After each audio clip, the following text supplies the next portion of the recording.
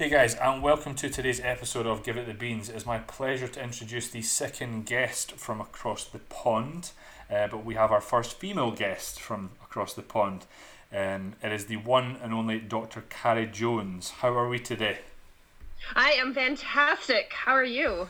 I'm doing good. I'm doing good. Now, there might be some people out there who are listening who maybe perhaps don't know much about you and what you do. So rather than me waffle on, what I would like you to do is just give yourself an introduction to listeners about your career to date, the research that you sort of done and what you do at this current moment. And that will hopefully lead on really good to today's episode.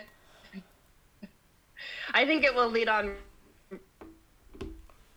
really well. So I am a naturopathic doctor in the States. I also have my master's in public health, and women's health and hormones is the only thing I know. It's the only thing I really studied. It's the type of practice that I have. And right now I'm the medical director, or I have been for years now, the medical director for a specific hormone test known as the Dutch test.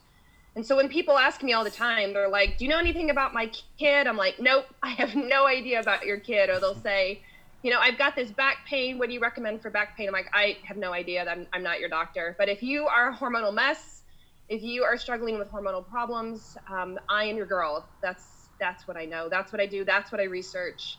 And that's what we're going to talk about today.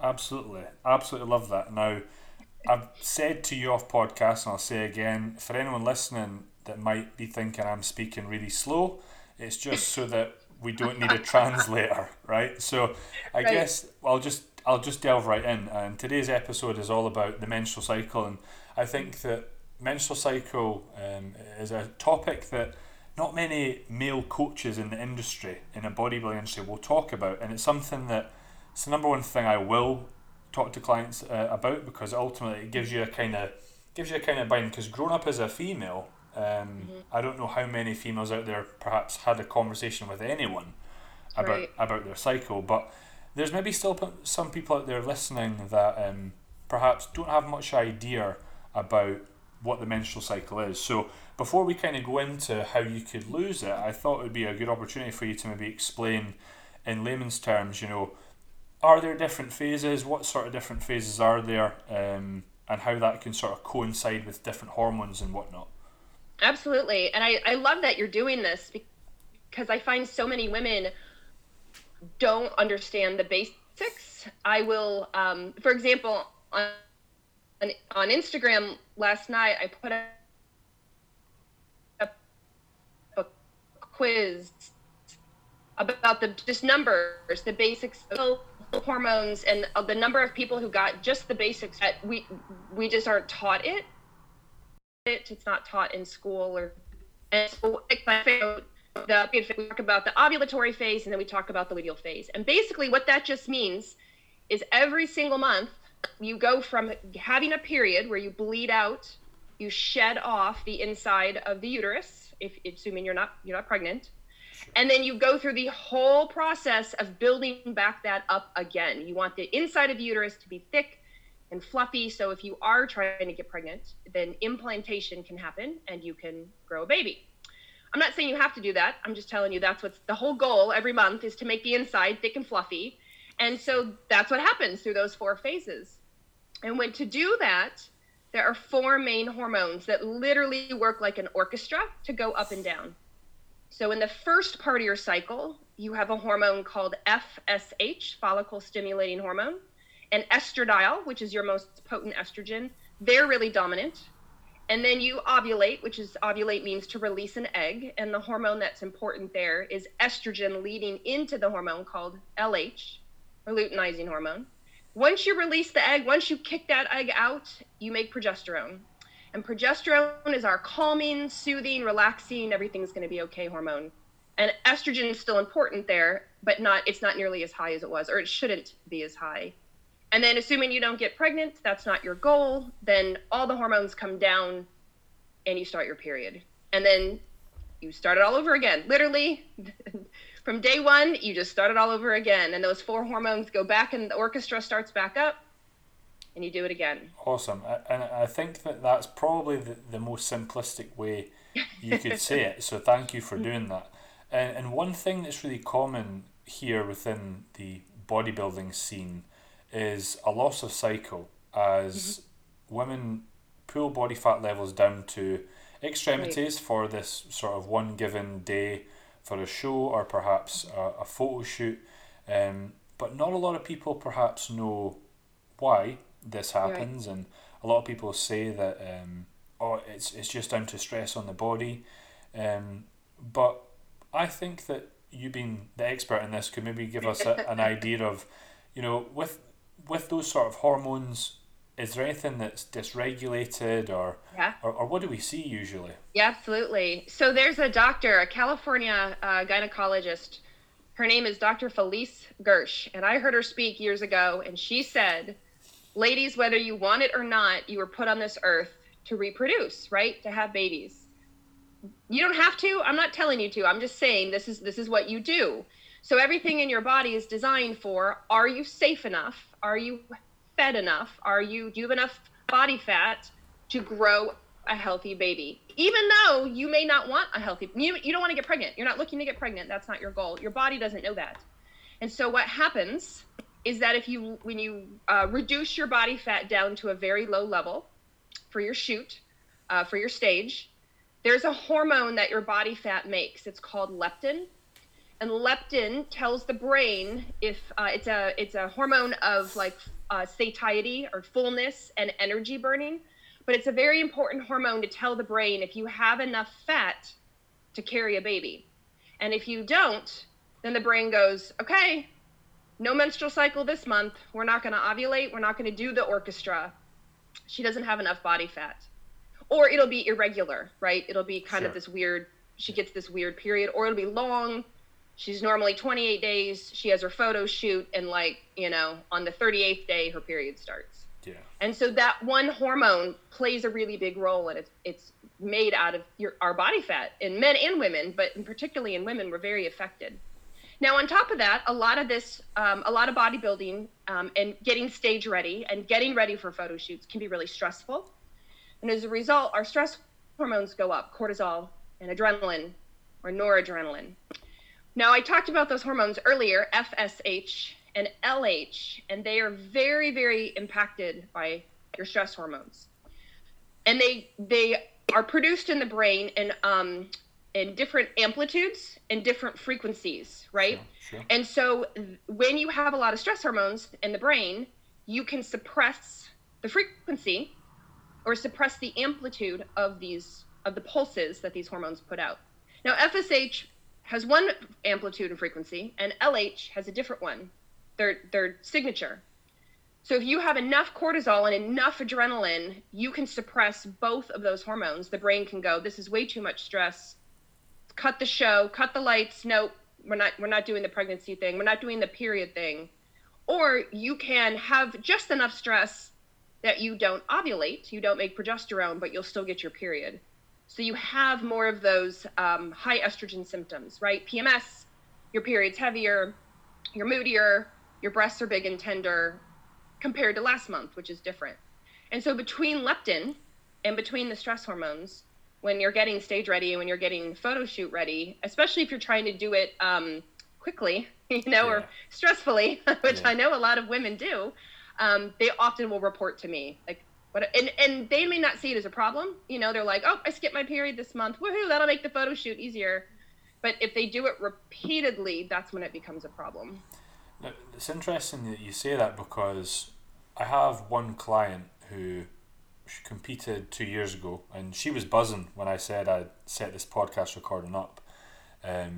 She lost her cycle, but we regained it. It took about, say, I think it was 6 or 7 months to come back, and I know that to be fully recovered we need 3, right? But she was so determined she wanted to go into this next show the year after, and I was like, okay, and said, oh, right, maybe we shouldn't do it, but she wanted to do it, so she done it, and it's now 7 months on from the second show, and it's still not came back. Now, I think this leads perfectly into my next question, because there'll be so many bikini girls out there thinking, I'm in the same shoes. I've competed 2 or 3 years in a row. In that time period, I've maybe had 2 cycles, very infrequent, Now, from what I know, it mostly comes down to reducing stress and upping levels of body fat, upping calories. But I think there's a big thing over in the UK about people getting their bloods checked, and that goes about, and it's often said in a very sort of blasé way. But I kind of sit back and go, right, oh, hang on, yeah, let's get them done, but let's talk about perhaps what's the main things if someone got a blood test for them to look at, because I know that's your field. So for any of the females that are listening that are thinking, yeah, right, I'm going to go to my GP and get the bloods done, what should we be looking for? Or what perhaps is something that we look at and go, whoa. Right. And so here's what's interesting. When they go to their GP, let's say they go to their GP Tuesday at 2 o'clock, right? And their GP says, all right, let's get some bloods tested on you. And they draw their blood right then. And then they bring it to me and they say, I got my hormones checked. What do my hormones mean? And I'll say, well, Tuesday at 2 o'clock doesn't tell me anything. But what I need to know is where you are in your cycle. Because like I was saying, that orchestra goes up and down depending where you are in your cycle. Sure. So if you are on day, if the first day of your period is day 1 and you're on day 10, let's say, and you say to me, I got my bloods checked and my progesterone is 0 or really low, I'm very, I'm like, yep, that's normal. On day 10, that is normal. On day 24, that is not normal. So it really depends on where you are in your cycle. So I'm always educating my women. You want to go after you would ovulate. If you're doing hormones in the blood, you have to go after ovulation. You're looking for like day 19, day 20, day 21, if you have a 28-day cycle. Now, for the woman who's like, well, I haven't had a cycle in 7 months. What do I look for? So then we're looking for things like you can test leptin. It's a blood draw. You go in and get it done fasting.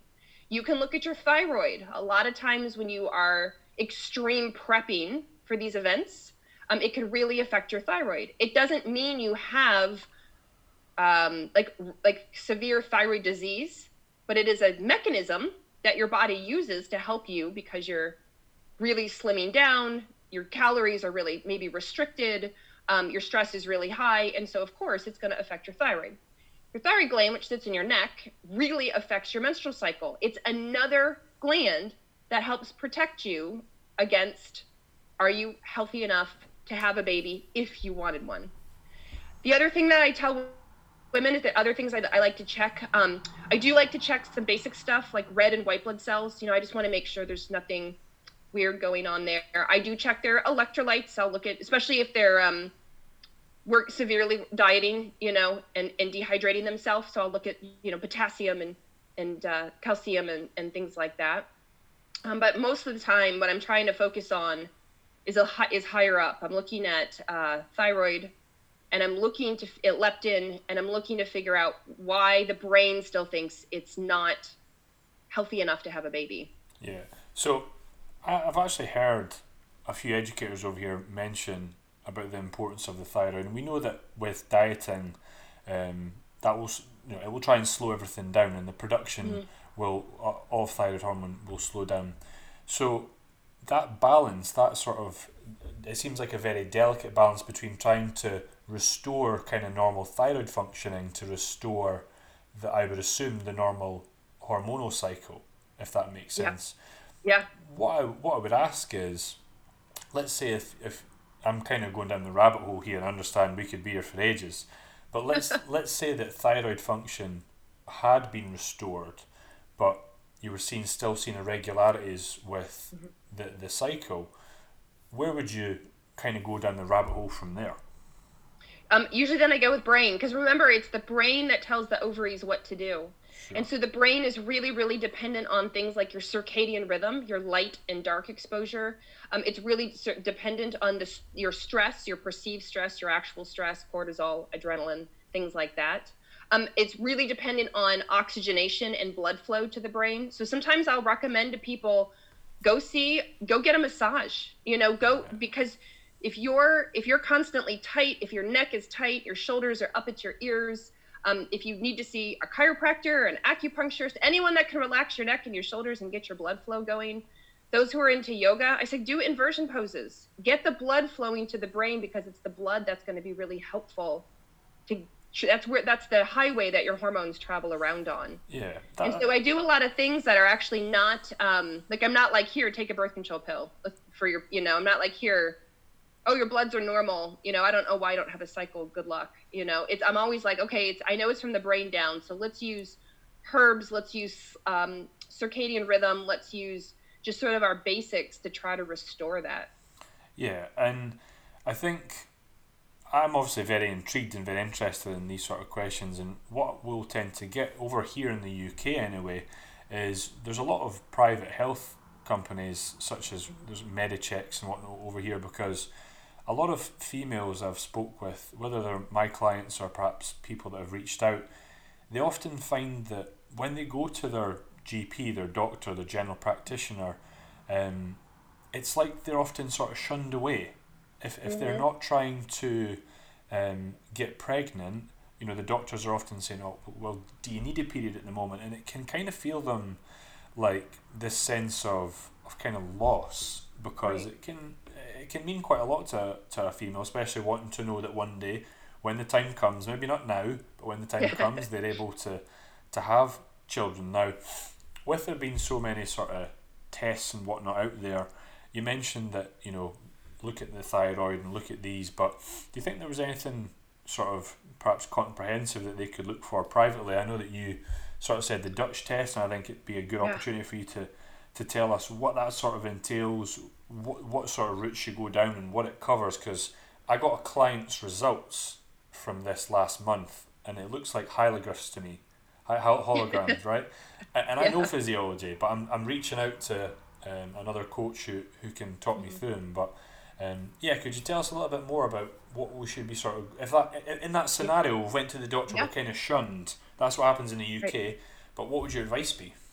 Yeah, absolutely. I would tell them to find another doctor or find a practitioner, right? Find a practitioner who understands hormones and who understands that holistic functional medicine, because I haven't mentioned PCOS, right? Polycystic ovary syndrome is an option for women, maybe why women don't have their periods back. But what I'm assuming, in a lot of your cases you describe, women had normal cycles, then they prepped, and after prep is when they lost their cycle. That's not typically PCOS. But for women listening, know that polycystic ovary is another reason. Now, what really makes me mad is when GPs blow off their women who aren't getting their cycles, or they don't really have a lot of options other than the birth control pill. It's the birth control pill or nothing. And what I find is it's not their fault, the GP's fault. They just didn't get that education. That just wasn't their priority, in school. And I often find just the general GP, not an OBGYN, but the general GP maybe doesn't fully understand the menstrual cycle, because they do everything, right? You'll see them when you're sick. You see them when you hurt your ankle. You see them when you lose your period. You see them when you have a skin rash. And so understanding the menstrual cycle is not really their forte. So they may not realize that when you miss your menstrual cycle for that long, it puts you at risk for things like cardiovascular disease and Alzheimer's and osteoporosis, bone loss, muscle loss, believe it or not, mental issues, memory, not even so much Alzheimer's, but I have young women that are like, I can't remember anything.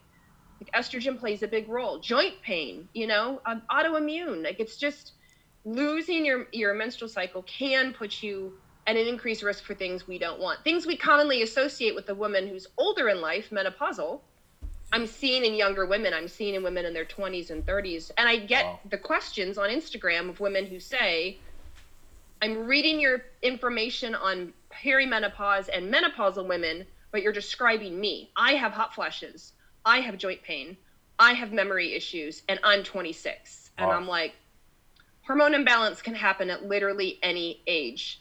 We define it but kind of by age, right? Menopausal women are generally in their 50s and 60s, whereas a cycling woman, of course, is generally in her teens, 20s, 30s, and even into her 40s, of course. Sure. But when you're young like that, when you're in your 20s and you tell me you have hot flashes and night sweats and all these, I'm like, this is a hormone issue. We need to get this tested.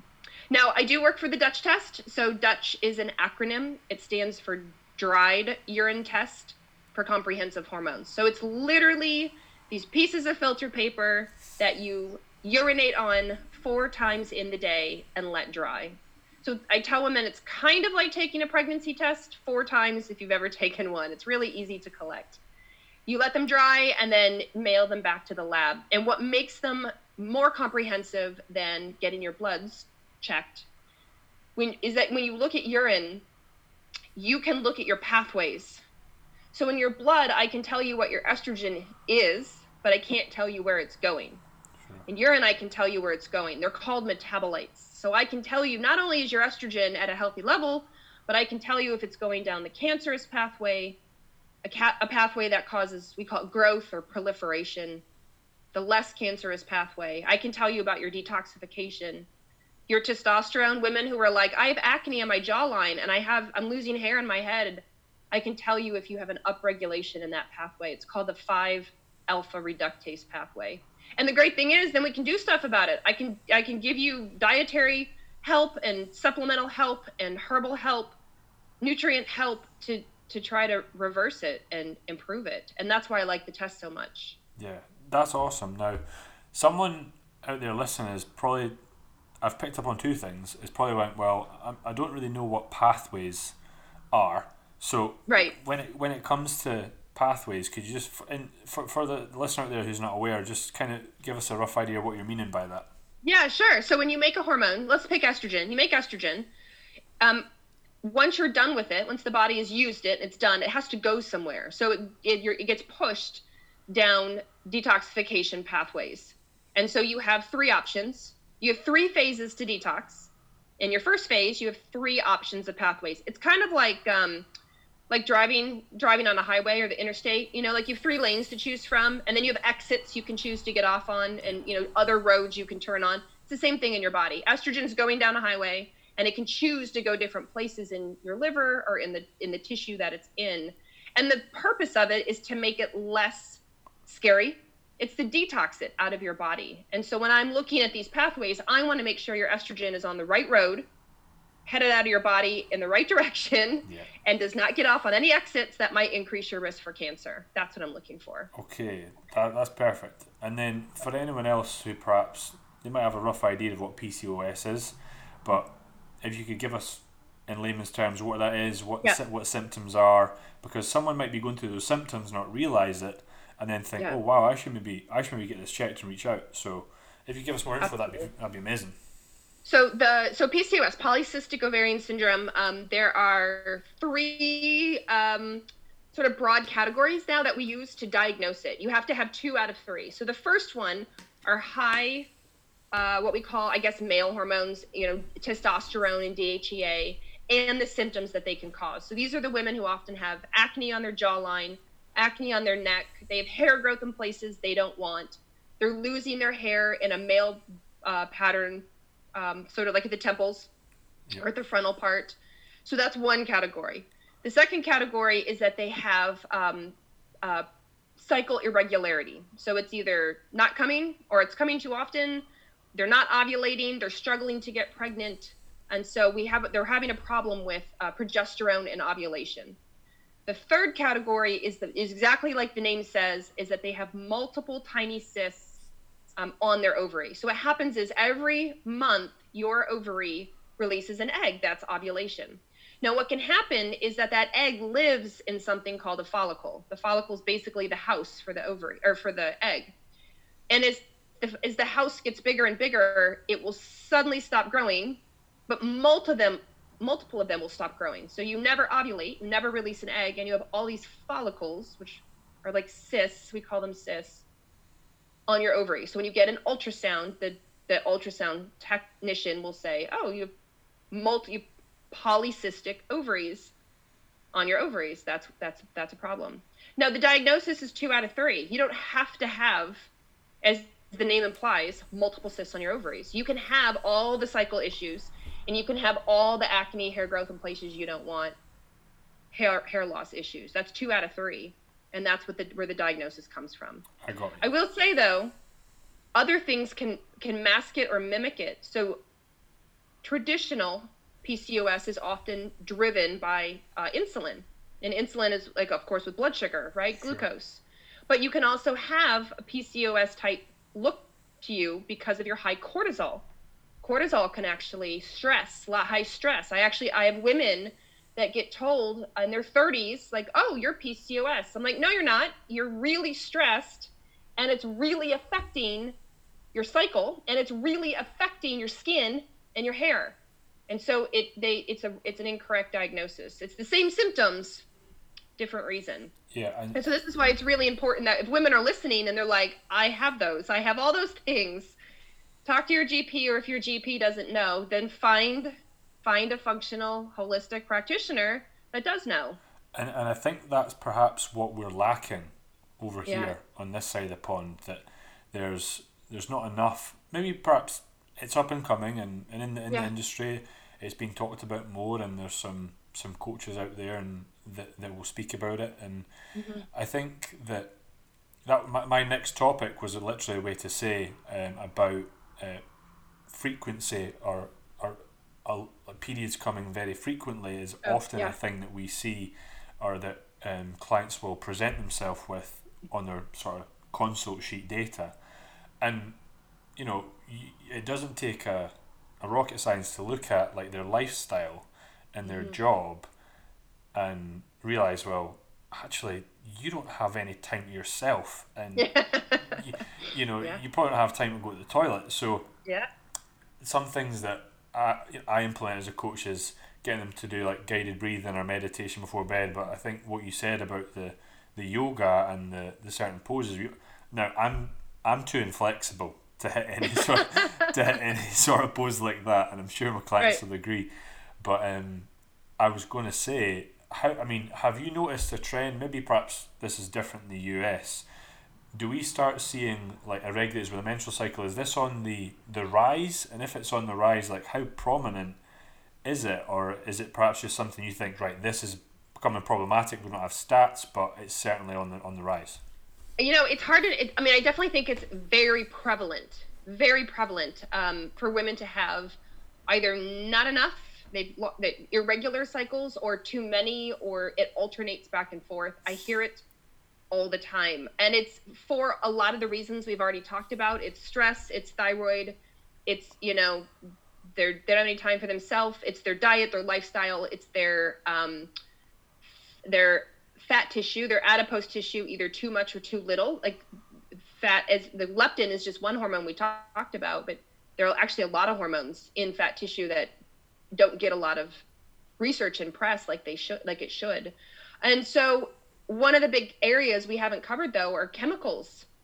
We call them endocrine disruptors. They're an endocrine disruptor. The endocrine system is what we're talking about. Your endocrine system is your thyroid, your pancreas, your ovaries. For men, it includes the testicles.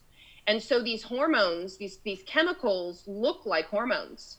So if your estrogen is like super happy in your body and it's at the right level, but you drink out of a hot water bottle every day, you go to the store and buy it, and you leave it in your hot car and you drink that water every day, the plastic that leaches out the hormones into the water that you drink can look like estrogen, and it can act like estrogen.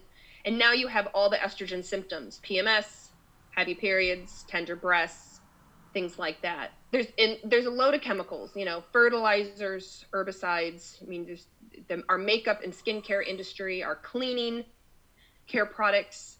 They're unfortunately can all act like some hormones in our body. And so even if our body is doing its job, it's making our hormones at the right levels, these chemicals come in and they're strong, and they can take over. And so I'm seeing that is a rise. I think everyone is seeing that as a rise as well. And it's hard to test them.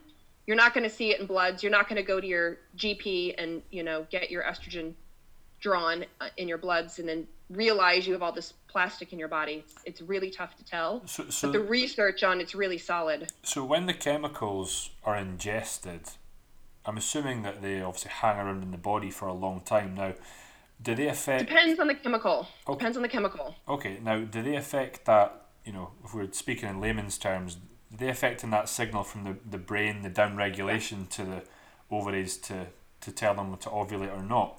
Yeah. And, there's probably no sort of do's, must do this, must do that. But perhaps, is there anything that women should avoid then, so this doesn't happen? People say eat organic and stuff, but do you have certain maybe not rules or just guidelines for perhaps that not to happen that you could share? Oh, absolutely. So I'm a big fan. There's a website called the Environmental Working Group, EWG. And the Environmental Working Group will rate cleaning products, skincare, makeup. I mean, they look at the food as well, or what foods are the most organic, what foods you don't necessarily need to eat organic.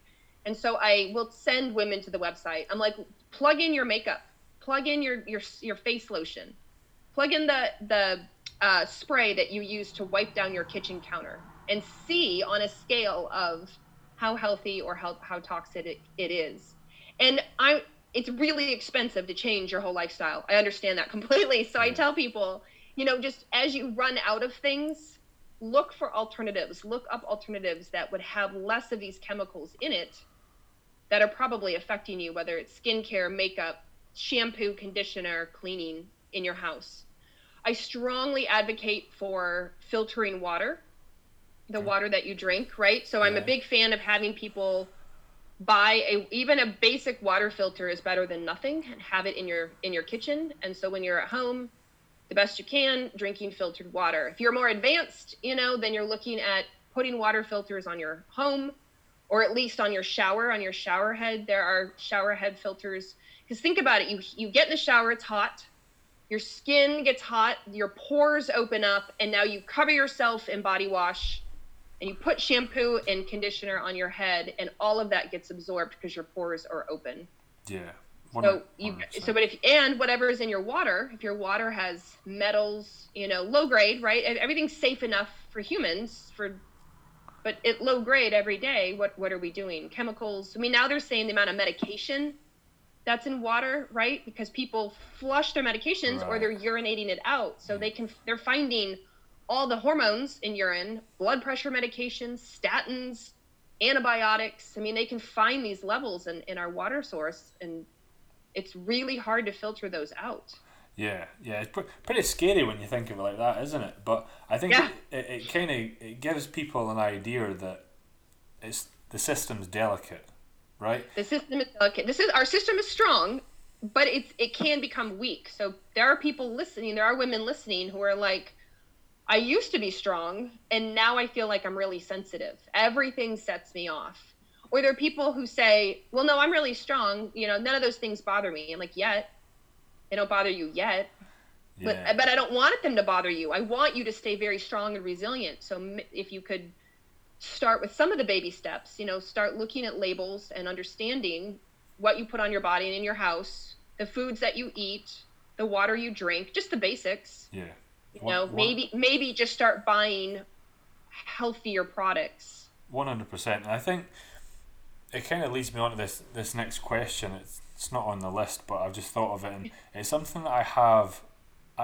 Every week, every day, I have a check-in, and I will say these same words, and it's often referring to just letting females know that when they're at a certain part in their cycle, their digestion is going to be a little bit off, and just explaining the difference between estrogen and progesterone, where are that in the cycle. But to take it from yourself, who knows a lot more than me, could you give the ladies an idea of, okay, well, across the month, it's okay that we feel a little bit bloated at times, and maybe perhaps we're not as strong in the gym, but from a sort of basic hormonal perspective, could you give them an idea behind that, so it sort of it backs up my logic would be fab.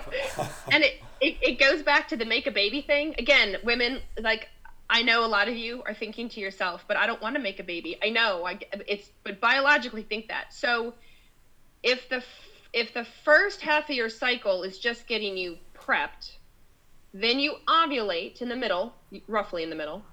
And the second half of your cycle, so again, if day 1 is your period, and let's pretend you ovulate in the middle, day 14. So day 14 to day 28 is when your body is at most ready to implant a baby and to grow it. So that's when your body is going to be the most protective around your uterus. And it's going to be the most, trying to be nourishing and like, hey, you need to slow down. And hey, let's protect you, because you could B, trying to grow a baby right now. So in the first part of your cycle, women go, I feel really strong. I feel really good. My digestion is perfect. Yeah. I can eat, I can do all these things. And then in the second part of your cycle, the women are like, I have constipation or diarrhea or both, depending. I feel more bloated. I feel more tired. I feel less motivated. I'm not as strong. I can't lift as heavy. I'm like, right, because in theory, you're growing a baby. Yeah. And so, you could. And so the body is honestly trying to protect you during that second part of your cycle. Yeah. And then you flip, and then your period starts, and you're like, woohoo, my bloating's gone. I have so much energy. Let's do this. Like, because your body's like, okay, she's not pregnant. Let's start over. I think it backs up the point that you won't be able to give it the beans in the gym across the month. There'll be a time frame where it's like, right, okay. And I had this today. I know she'll be listening. My client Laura. She's I like how you just call her out. Yeah, she just regained her cycle after 4 years. I think this is the second month of recovery, and she's hating it. She was like, "Oh, I'm a little bit weaker. Should I expect to be like this? Should I expect to feel like this?" And I was like, as much as it probably sucks compared to what you're used to, this is kind of the norm now. So I love that you said that. But I guess we've spoken the whole podcast about this, if you want to make a baby and you might not want to, and we get that. But I think now, more than any time, there's a lot of women taking contraception. Mm-hmm. And you mentioned, obviously, and you discussed in detail that we've got progesterone and estrogen and what they do. For a lot of, pills out there, there might be different combinations of progesterone and estrogen, but roughly kind of very similar. But what I was thinking is, could you give the listeners an idea of like, how do they work? How do they perhaps stop women getting pregnant? But then how perhaps with what they stop might that affect their mood, their training, everything else in between? That would be really, really great. So the birth control pill, or the patch, or the ring, there are options, but most women are on the birth control pill. They're fake. They're fake hormones. And the body has a feedback loop. So when you have a high amount of different hormones in your body, the brain goes, oh, it's like an orchestra. When you have a high enough, when the note hits high enough, then the conductor goes, okay, stop. All right, then, next group you go, okay, stop. It's the same in your body. So when you have high levels of progesterone, then the body goes, oh, I must have ovulated. I'm not going to. Meaning I must have released an egg. I'm not going to release any more. It's part of our system as humans to only generally release one egg a month. Obviously, there's twins and triplets and quadruplets out there. I know that happens, but usually it's one egg a month. Now, the birth control pill being synthetic, you take it every day, and every day the hormones in it, synthetic meaning fake, there are these higher levels of consistent fake hormones that tell the brain, I'm in control, I'm taking over, don't ovulate. And the brain goes, okay, I won't. So the way the birth control pill works is from the brain to tell the ovary, shut down. Don't do your job. Don't make estrogen, don't make progesterone, don't release an egg. Don't do anything. I've got this. And that's what the birth control pill does. Now, women who have experienced this will know if you ever skip a pill or you forget a pill or you go on holiday and you forgot your pill, you'll get your period because now the brain says, oh, that it's gone. I'll start bleeding or spotting. Some women will get that effect. And so that's why women are told to take it every day consistently because it causes the complete shutdown of the ovary. If I was to pick your brain a little bit, and this is more a question for me, so by taking progesterone, are you effectively shutting down that sort of hypothalamic pituitary axis, what you just said, that down regulation to the ovaries? You can do it even with real bioidentical progesterone. So I have women that will take, not the pill, but they will actually take replacement real progesterone, and they'll take a high dose every day from their GP doesn't understand and will tell them to. And they'll say to me, I'm not ovulating anymore. My cycles are longer than they used to. I'm like, I know, because the feedback loop is the feedback loop. Like, you're taking all this progesterone and the body says, oh, I must have a lot of progesterone. I must have ovulated. I'm not going to. Yeah. And So so when it doesn't. when perhaps let's say a female will stop taking that progesterone, just all of a sudden one day goes, nope, I'm not going to take it anymore. That feedback loop, that system, is that kick-started straight away? So I find that if they're doing bioidentical, so real progesterone, it kicks in much, much, much faster. When they're doing the fake, the synthetic, the birth control pill, it's pretty hit or miss. Some women kick in right away, no issues. Lots of women have a lot of problem. There's a doctor here in the United States, her name is Dr. Jolene Brighton, and she's coined the term post-birth control syndrome, because what she found was all these women were coming off the birth control pill and they all had very similar symptoms, whether being on the pill and coming off or as they came off the pill, and having it, losing their cycle completely for months, sometimes years, was not uncommon. And it can cause other symptoms. But what she realized that the suppression the pill caused from the brain to the ovary can last a really long time. And I'm sure you have clients that have that. I'm sure you have clients that said, yeah, I went on the pill. I've been on the pill for 10 years and I stopped because I don't want to, or maybe I do want to get pregnant. And they're like, I still haven't gotten my period back. Or I got one and then it never came back again. Yeah. I mean, Yeah. in that instance, and I'm sure this is like so complex, is there any advice you would give out there to women saying, is there anything they can implement to help it come back, or is it a case of you kind of got to go reach out to a practitioner and find out what's going on, or is there anything they can do with their lifestyle that might sort of help that back? So there's definitely, well, I strongly recommend, reaching out to a practitioner, right? Don't try to self-medicate and self-diagnose all these things. Yeah. And it may be other reasons. It may be thyroid. I mean, the birth control pill can affect your thyroid. It can make you hypothyroid or low thyroid. And so if you may be over here doing all these things to, quote, detox the pill out, but really it's a thyroid problem at this point. And so that's why seeing a practitioner can be really helpful. But I will see that same doctor, Dr. Brighton, she has a book called Beyond the Pill, and it's divided up into chapters as to, do you have this symptom and what can you do about it? And it's really, really a good reference. So when women are coming off the pill or even on the pill, I will say, get Dr. Brighton's book. It can be really helpful when you're going through this. But if you remember, the brain works on the circadian rhythm. So a lot of these women who are on the pill, they're not sleeping that well. They're leading very high stress lives. They have a lot going on. Yeah. Just like you said, they're not taking a lot of time for themselves. And they've been on the pill, and so it's this double whammy against them. Now they go off the pill, but their rhythms in life are still all messed up. And what really helps control the rhythm of your body is melatonin out of your pineal gland in your brain.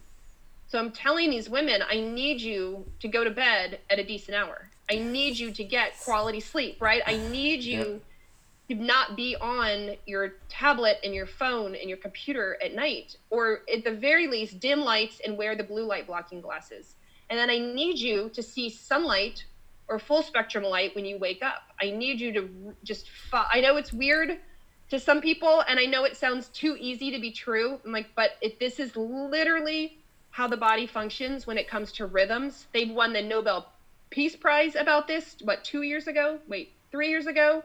3 years ago, the research of the circadian rhythm won because they realized how important it is in the body. And women work on a rhythm. We have a menstrual rhythm. And so if our circadian, our light-dark rhythm is off, it's absolutely going to throw off our menstrual rhythm. And so I'm like, start there. Claim your life back. Yeah. Go to bed. You know what? I'm so glad you said that. There's a group guys here in the UK called the Muscle Mentors. I've had them all on this podcast. They kind of preach circadian rhythm, and that, a lot of what they do is the foundations of what I do. And I remember I work with one of them. He's doing my sort of bodybuilding prep right now, and he said to me, he says, I need you to get a walk at first light for at least 20 minutes. And I was kind of like, why? I want to know why. And he just placed emphasis on circadian rhythm and the amount of lux that you'll get from the sun versus a light bulb. And I was like, whoa. But when you think of today's society, especially when it's daylight savings, how many people are waking up and it's dark? They go to work, they sit in an office, there's no light, and then they come home and it's dark. So you suggesting going out for a walk, I love it because I get all my clients to do steps. to Yeah. hit their step count Yeah. for their prep or their diet. So Yeah. the fact that you can kind of find this correlation between taking time for yourself, getting outside, avoiding, as you said, blue lights can maybe perhaps help the A lot. regulation of your menstrual cycle. Like, I find that amazing, but Yeah. to the average person out there that just likes to lift a bunch of weight and stuff like that, that's probably just went in their head and Yeah. they're just feeling like, Yeah. what's going on with Yeah. that? So, Yeah, absolutely. it's actually defined as something. The reason you do light in the morning and the reason you go for a walk pretty after waking, it's called the cortisol awakening response, or the CAR. We call it the CAR for short. So cortisol awakening response, and it's a response that's not driven by stress, and it's your body's way of switching you from conscious, my eyes are open, to alert in about 20 to 30 minutes, 20 to 45 minutes. And so when you open your eyes in the morning, I will ask people, how long does it take you to feel alert and ready to go? And if you say to me, oh, it takes me 2 hours and 2 cups of coffee, I know your circadian rhythm is off. I know your cortisol awakening response is not healthy, because you've got, like I said, you've got about 20 to 45 minutes to make that steep incline of cortisol production. It's a natural, healthy response to prepare you for the day. And if you can't do it, if it takes you 2 hours, or some people say never, right? They're like, I'm always tired. I know your circadian rhythm is off. And that rise in cortisol in the morning, specifically right there in the morning, is so important for mood and energy and autoimmune and blood sugar and pain reduction and inflammation control. Just that short burst of cortisol covers so much in the body. And if you can't do it, I know you got problems. Yeah, totally. Interesting that you should mention that. Within this industry today, and I'll know I'll use this with clients, we will tend to be trying to put in some supplements pre-bed to get the body towards parasympathetic, right? Whether we're using magnesium, zinc, or adaptogens, but it's quite common for people over here anyway. They will supplement melatonin or 5-HTP. Mm-hmm. How much? And the feedback I've tended to get from clients that have used it is they just wake up really groggy. Groggy. Yeah. Yeah. So how do you think that affects So, that car, as you said? Is it like, yeah. does it delay it, offset it? Yeah. Or? Yeah. Well, so what I find is that for those people, in theory, or cortisol is supposed to be stronger than melatonin. So cortisol should be able to suppress melatonin. But if you're supplementing with melatonin, what I have seen working in a lab is that melatonin supplementation can suppress cortisol production. And so when people will take too much melatonin for them, they'll take 1 milligram, 3 milligrams, 5 milligrams, they'll take delayed release melatonin, and they wake up groggy. And I'm like, way too much. You're affecting your cortisol. Now, the original, from what I understand, the original MIT research on melatonin is much, much smaller. It's actually 0.3 milligrams, 0.3 to 0.5 milligrams that you Wow. make. So it's called physiologic dose, what you actually make. Yeah. And for some reason, I was trying to read the history of this. You know, supplement companies think, well, if 0.3 is good, then 3 must be better. Yeah. So, and delayed release is even better than that. Yeah. So I tell, I'm like, it's dose dependent. Try a normal dose, try a physiologic dose, try 0.3 or 0.5, which can be really hard to find. So some people have to break their 1 milligrams in half, or they'll buy liquid melatonin and just do a teeny tiny little drop Yeah. and try that instead. And some people don't need melatonin. That's the other thing. They think they do, and then I will, on Dutch test, we look at melatonin, and I'm like, you don't have a melatonin problem. That's not your problem. It's something else. So you're now overtaking something you don't need, and that's why you feel groggy. Yeah. Wicked. Listen, I'm well aware of time. I know you're a busy lady, but I'm going to ask you a question that I Yeah. ask all the listeners, and that is just that with anything, this doesn't need to be specific to today's episode. Just what is the biggest lesson in life that you've learned, and if there was that lesson that you learned, if there's anyone going through it, what advice would you give them? Oh, the biggest lesson in life. Usually I get asked like my biggest health tip. The biggest lesson in life. So oh gosh, I wish I could remember her name. She's a healer. She's oh, I feel terrible. I can't remember her name to give her credit. It's Christine something. I might have to email you. Sure. But I was listening. It's not so much a lesson in life, but it's like my new mantra. So she's into like vibrational energy. And she was talking about various levels of vibrational energy, anger, depression, pessimism, just things like that. And she said, healing happens at joy. So she said, if you can't heal, you're struggling to heal, you're dealing with stuff in life. She said that the vibrational energy of joy, that's when healing happens. And it was a huge light bulb moment for me. And I was like, oh, joy. We need to have, and I realize as I look around at my patients and I look around at my colleagues, my coworkers, we need a lot more joy in our life. We need to go out and play. We need to pet all the dogs. We need our community. We need to see our friends and do our hobbies. And I find as adults get more into their adult life, they tend to let that go. They don't see their friends as much. They don't have as much, like they're happy, but pure joy. And I thought healing happens at joy. So that's now I journal. I don't like I'm not a meditator. I'm a journaler. No, that's what cool, I do. Man. That's cool. So I write it all the time. Healing happens at joy, to remind myself to go find adventure and to call get together with my friends and find joy and pet my dog as much as I can and things like that. So that's my advice to people. Healing happens at joy. And if you feel like you're not healing and you're happy, but kind of find joy. I love that, man. I'm going to use that phrase. I'm going to, yeah. after this call, I'm going to put it in my phone and just remember it, and I'm sure I'll say it. And when I do, I will give you credit. And if I'll put it on my Instagram story and I'll tag you in. Yeah.